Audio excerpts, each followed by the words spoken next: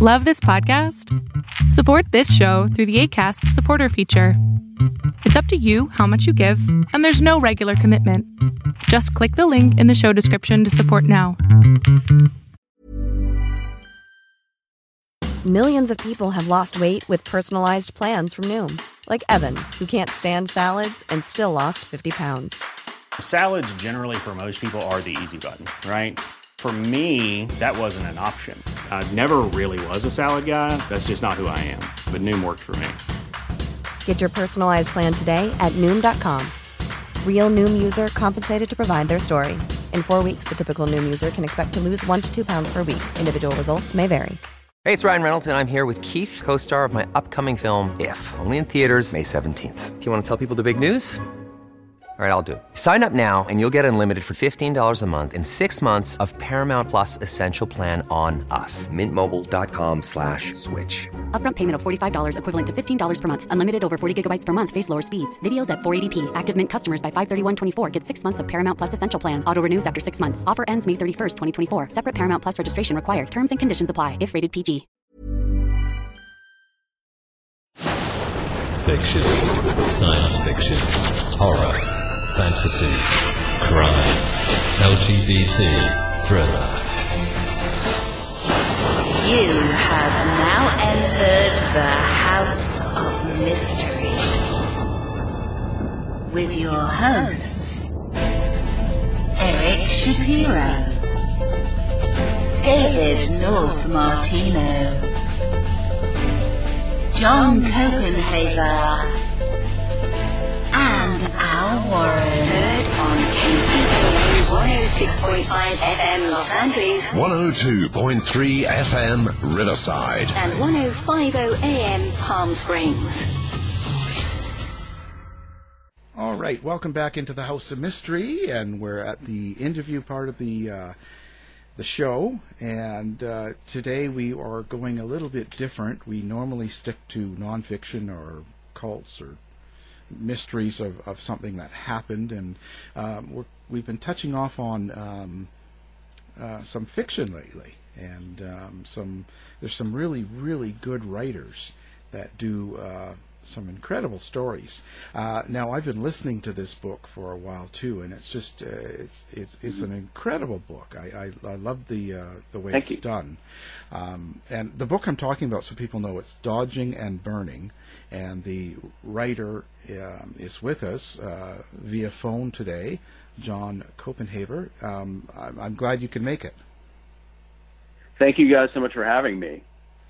Now, John, where did your writing come from? Like, what made you get into doing these types of stories and crime stories, and where does that come from?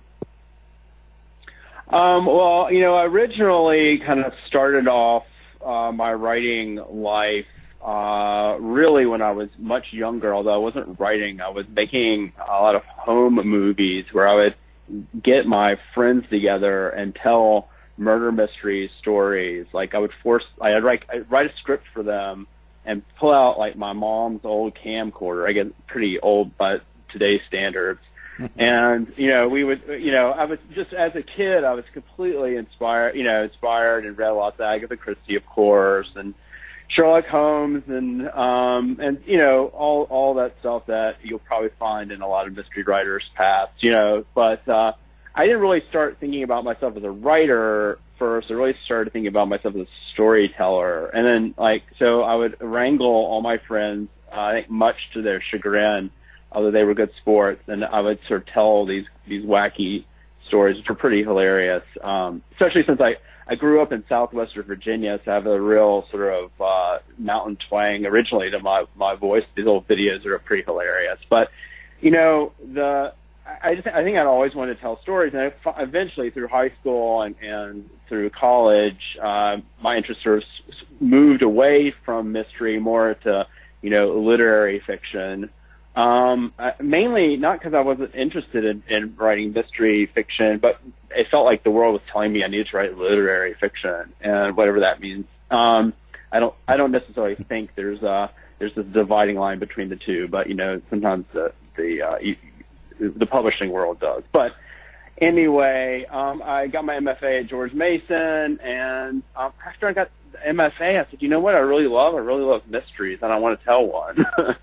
And I think that in a lot of ways what I was doing, even when I was writing sort of short stories and stuff in my MFA, even my MFA thesis, sort of, really, the narrative is sort of a mystery narrative. So I think it's really kind of where I come from. I think I've always been wanting to tell mystery stories to tell the truth. So where do you draw your influence from? Like when I write some books too, and even Mike's writing a book now, but we're in the nonfiction, so we go out and meet people and get the story and see the cops and do, like, we're getting the actual, from what happened. So we're not doing like what you do, and that really fascinates me because it's entertaining and it's done well. And so where do you draw your influence, like, for your characters? In a lot of ways, I mean, maybe this is true for every fiction writer. They're always sort of pieces or fragments of yourself. I think there's always a question that you're having about yourself or your background that you're asking with each character. It's not like the whole person, but these little parts. And so I think every character, at least every developed character, I should say, that I have is in some ways a piece of myself. That maybe I see reflected in the world around me, or I kind of want to explore in some way.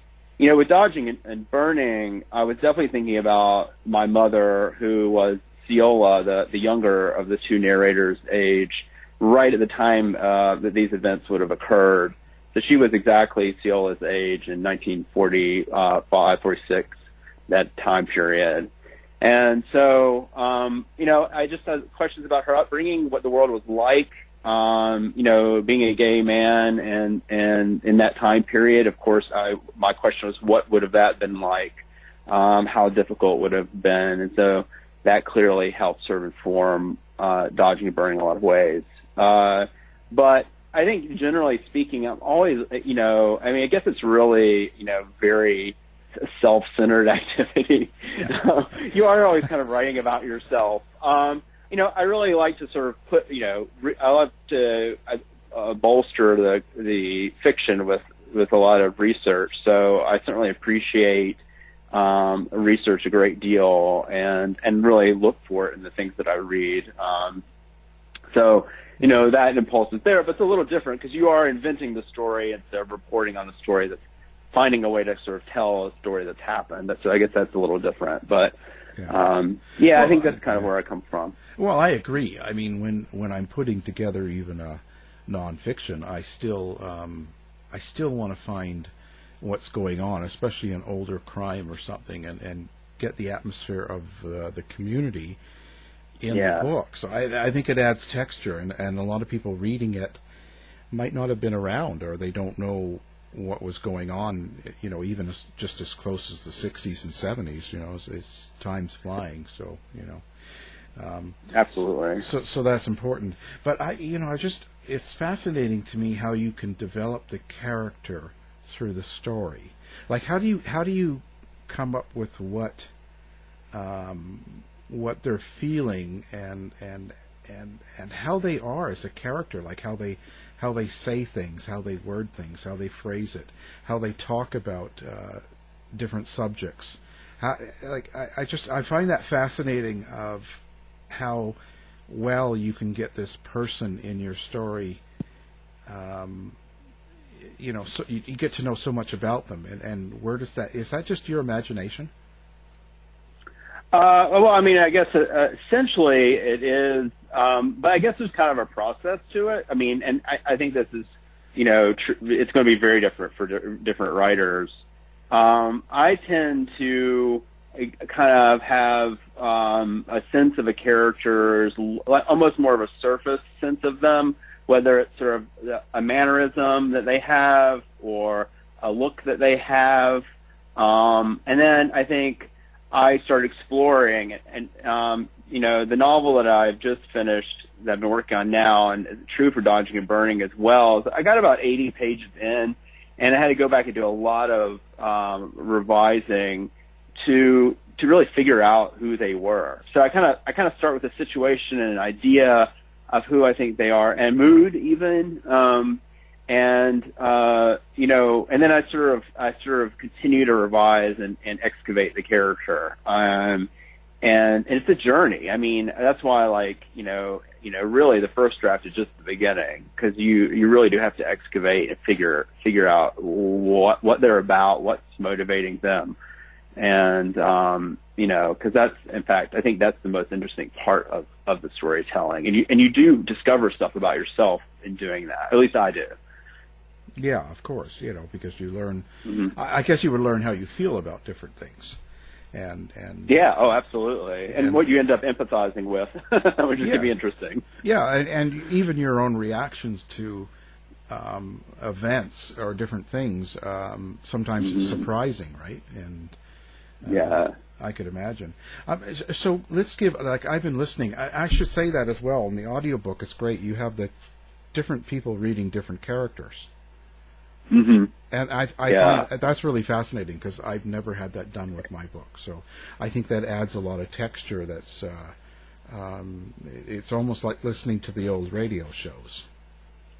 Yeah, it was really that was a fun thing to doing the audiobook, because I love audiobooks. I love, I commute to work. I'm always listening to them. I'm listening to, radio shows, podcasts, everything. So voices are just really important to me. I was like, well, I really hope that I get to participate in choosing these voices, and they did, and had some wonderful actresses doing the voices of the two main characters, and of course, the Day of Death part is another actor. So, I think that it creates a sort of texture to it that it's really fun to, I enjoy that a lot. Yeah, no, I was surprised, but I was very happy with it. I think it's great. So maybe give a rundown for the listeners. I know it, but give it a rundown, basically, of the plot in the story. Yeah, so Dodging and Burning is really about this. The central character of the story is this wartime photographer named Jay Greenwood, and he is wounded in battle, and he comes home, and the story really begins in the home front.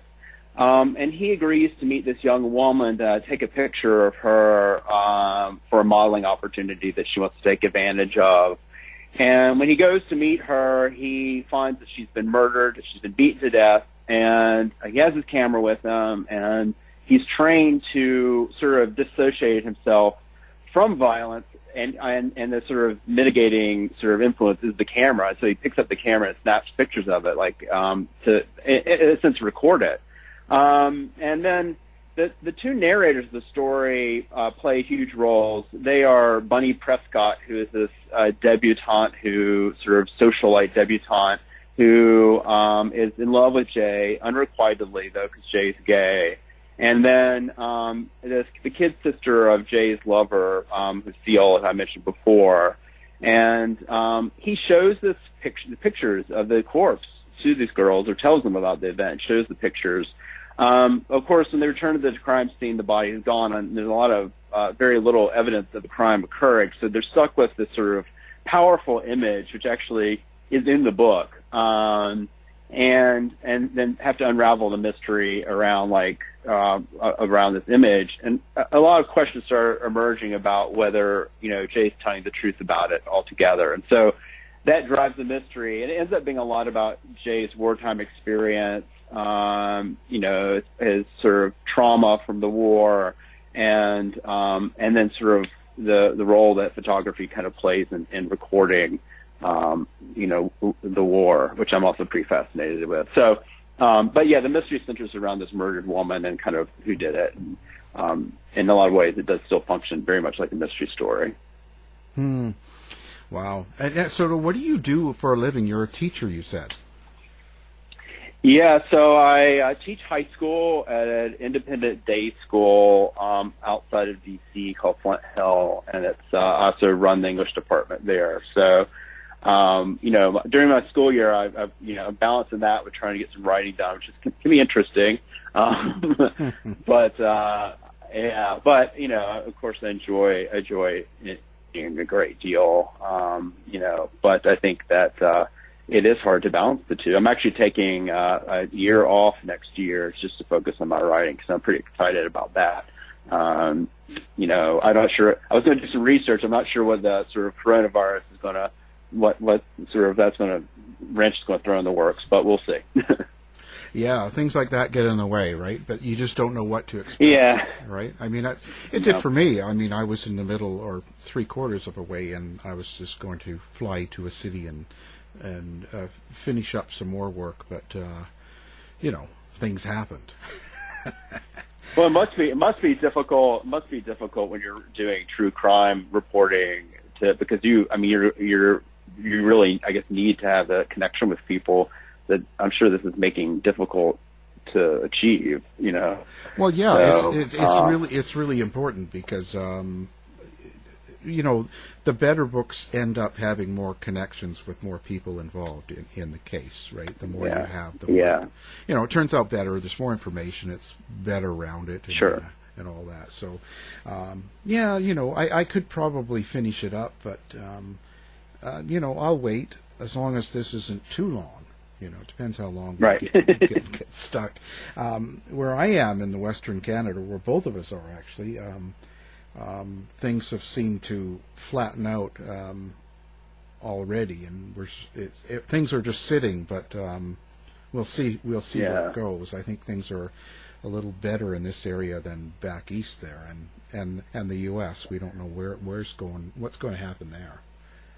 Right. Yeah, it's very interesting to live in a hot spot in the real cold spot in West Virginia. Although I'm not convinced that there's more out here than's being recorded, just because there's not enough tests. But it's interesting sort of living in there's two different mentalities if we go back to town for some reason versus out here. Yeah, it's a strange. I guess now, I don't know about you, but does it put kind of... Hey, I'm Ryan Reynolds. At Mint Mobile, we like to do the opposite of what Big Wireless does. They charge you a lot, we charge you a little. So naturally, when they announced they'd be raising their prices due to inflation, we decided to deflate our prices due to not hating you. That's right. We're cutting the price of Mint Unlimited from $30 a month to just $15 a month. Give it a try at mintmobile.com/switch. $45 up front for 3 months plus taxes and fees. Promo rate for new customers for limited time. Unlimited more than 40 gigabytes per month slows. Full terms at mintmobile.com. There's never been a faster or easier way to start your weight loss journey than with PlushCare.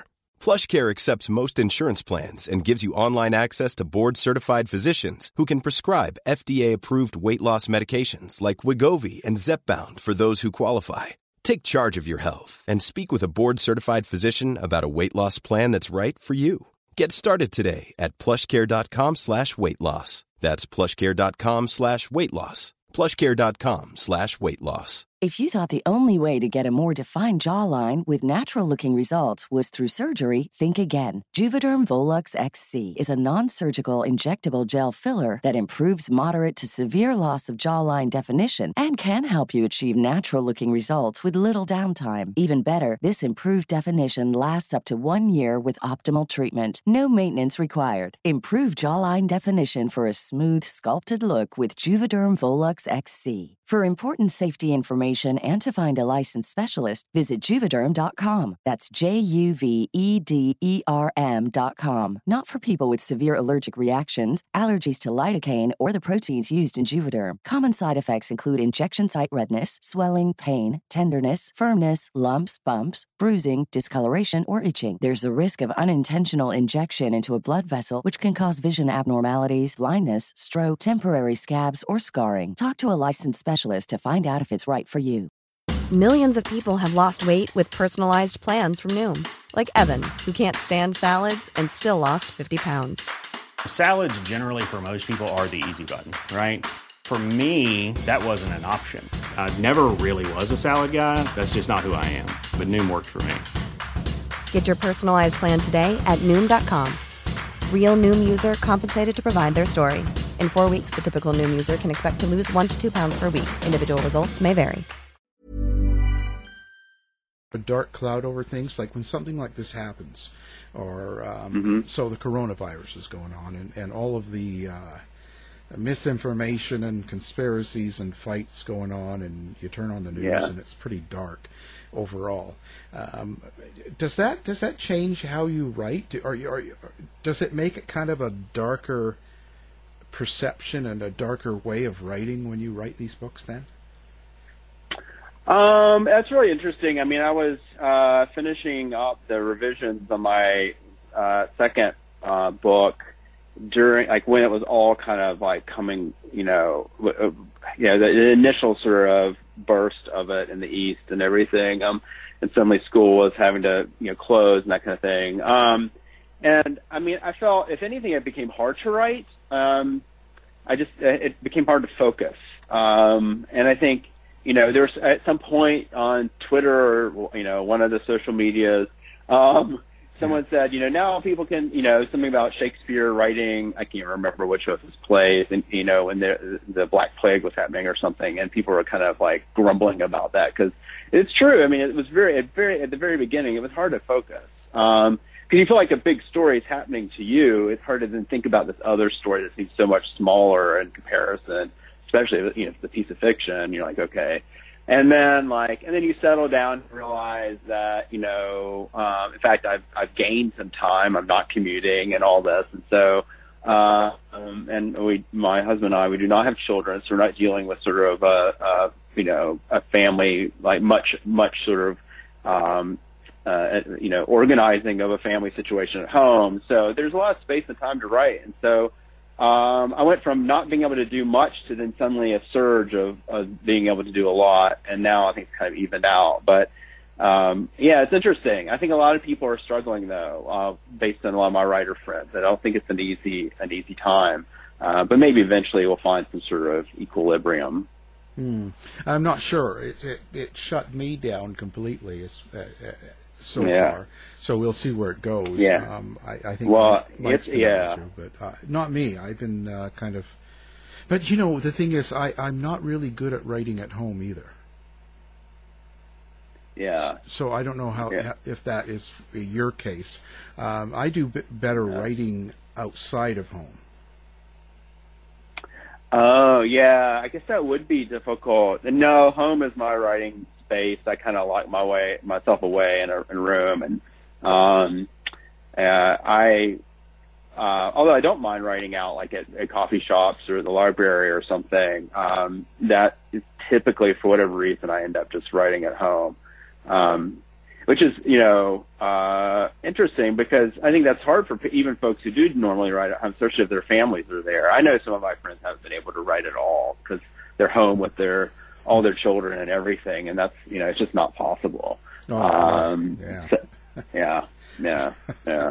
Well, not me. It's just I'd rather be somewhere else and kind of lost in a crowd. So I'd rather be in a city with a couple million people and that I don't know, and that isolation in that way helps me write. So I guess it's all different for different people. I've been writing for 2 years, and all of a sudden there's all these people in my space. It's like, it doesn't make any sense to me. It's like, I just want to yell, "Get off my lawn!" Yeah. Do it. It's really a strange process. Hard to explain at times, but pretty interesting. Yeah, I agree. So what do you think is going on now? We talk about a little bit about things happening now, current affairs. How do you feel about things right now?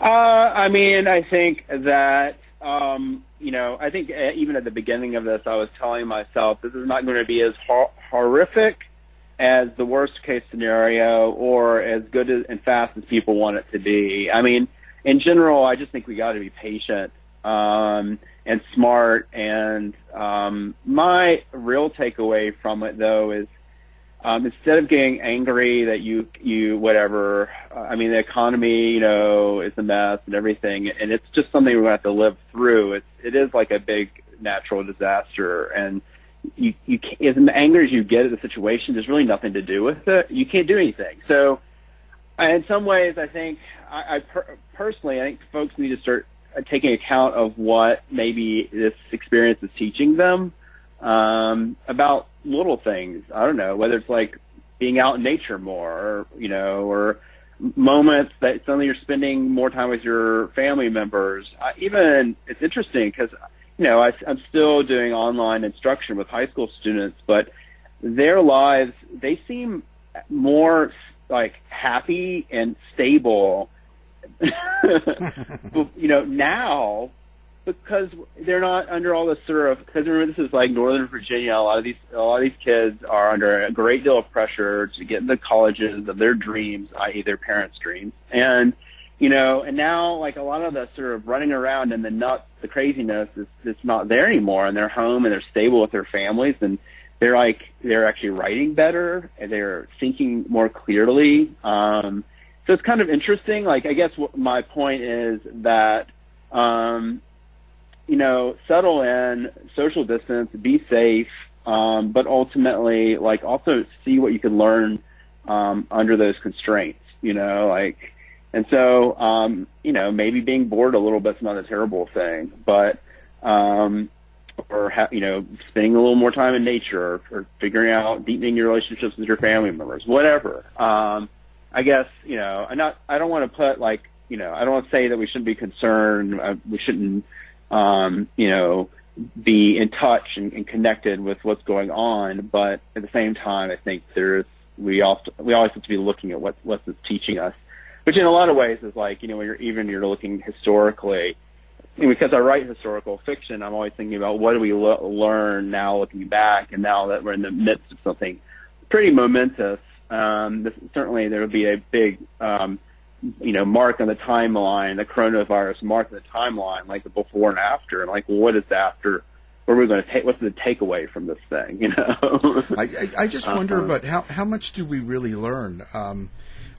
We've probably got 30% of the U.S. population believing in a lot of weird history or conspiracies and false stuff going on, and all this stuff's flying around. And look at how many people are starting to picket now, protest, social distancing and all this stuff, and all the things people are saying. And that sort of happened in the Spanish flu, right? And a lot of people died because of it. So I just wonder how much we really learn from these experiences. And maybe some of us, but I just wonder as a nation. Yeah, I mean, I'm holding you responsible. The funny thing is, I was speaking of, like, the first thing that my husband and I started doing is, like, let's look for podcasts on the Spanish flu and find out what happened then, because we knew about it vaguely, but I don't think it's something that we teach a lot, in our history courses about it. Like, it happened, it was devastating, and then things moved on rather quickly. But now, we can go back and learn about it. And I think that, there's always going to be a portion of our population which is, ignorant for a variety of different reasons. And some of it's willful, some of it is because they don't have the resources. Some of it's because no matter what you see on the news, they don't believe it because they believe it's all fake. Some of the news isn't, very accurate. So it's just, it's people kind of wander around not knowing what to believe. And I wish that, ultimately people would use their reasoning skills a little more and just think through things instead of the sort of gut emotional, hunch. They actually laid out the facts in front of them and thought through it. But people, especially these days, ride on their emotions so heavily, and I think that sort of set us up for some of the stuff. But I think nature itself and the coronavirus was going to teach us, whether you believe it or not, it's coming. So, fake news. Well, we've been giving out fake news here for quite a while. Actually, we enjoy doing that. Oh, it's crazy. I have to say, what is do any other writers influence you, or does music, or what kind of art influences you? What's absolutely all sorts of things. Some of my favorite writers, I think Margaret Atwood has to be very high on my list. In fact, there's a lot of, I don't know if you know the novel, The Blind Assassin, but I love that novel, and it has sort of this layering going on in it. It's much more, I think a more difficult book than Dodging and Burning, but it is essentially a mystery, and I love sort of her, particularly her historical books. And Patricia Highsmith, I love, although she was apparently not a very nice person. But I think that she's great at creating unease and dread and tension. And I think that's it's so readable. In terms of, I also love film noir. You probably could pick up on a lot of that in the book. The mood of film noir. I love film in general, and I actually teach a film course. And I think that really plays a big role, as well as photography. Ouija, speaking of true crime, the photographer, his real name's Arthur Felig, but he went by Ouija. Do you know the story? No. Yeah, so Ouija, you gotta look Ouija up, because if you're true crime writers, you'll like this guy. In the 1940s, he had a police scanner, and he would listen in, and he would drive. He would listen to the police scanner, and when he heard a crime had occurred, he would drive to the location of the crime and often be the first person on the scene, and he would take pictures. And so, he was also very capable. His pictures are gorgeous and dark and bizarre and disturbing. But they are, essentially journalistic. And he was also making a lot of social commentary too in his photography. But it has this real gritty noir feel to the images. And they called him Ouija because he seemed to sort of appear on the scene of the crime before even the police knew about it. So it was like there was sort of a nod towards his sort of he didn't have psychic abilities, had a police scanner, but that sort of spookiness about him. Yeah. But his images. He's a great photographer. Now, people might feel different ways about his images because they are, in some senses, fairly, explicit and exploitative. So, but they're also really gorgeous and fascinating. And I always love that kind of tension between something that you feel is problematic, but you're still kind of drawn towards it all the same, and moth to the flame a little bit. And so, I love stuff like that. I was just going to say, what were you planning? You said you just finished a book as well, so you've got another one coming out soon. Yeah, well, hopefully. It's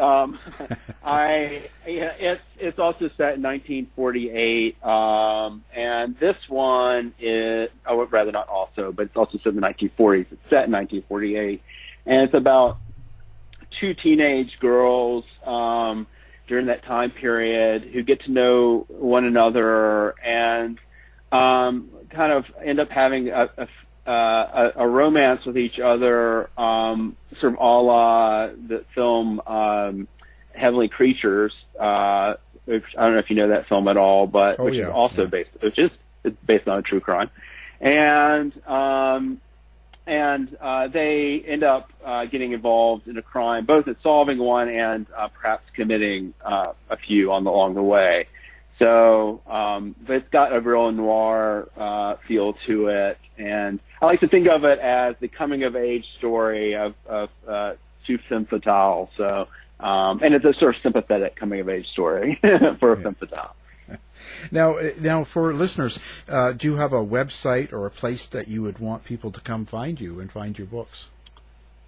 Absolutely. It's www.jcopenhaver.com. And also, if you just search my name, it pops up there pretty high on the list, I think.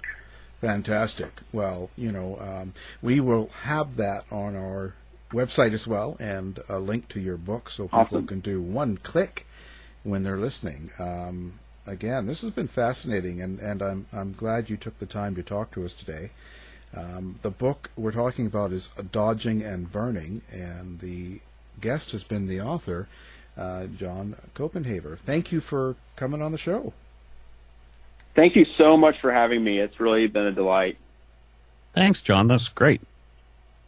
To find out more about our show, guests, or to listen to past shows from our archive, please go to www.houseofmysteryradio.com. The mission has been completed. The end! By George, he's got it! It is the end! I'll say it. If you're lying to me, I'll be back. This has been a production of Something Weird Media.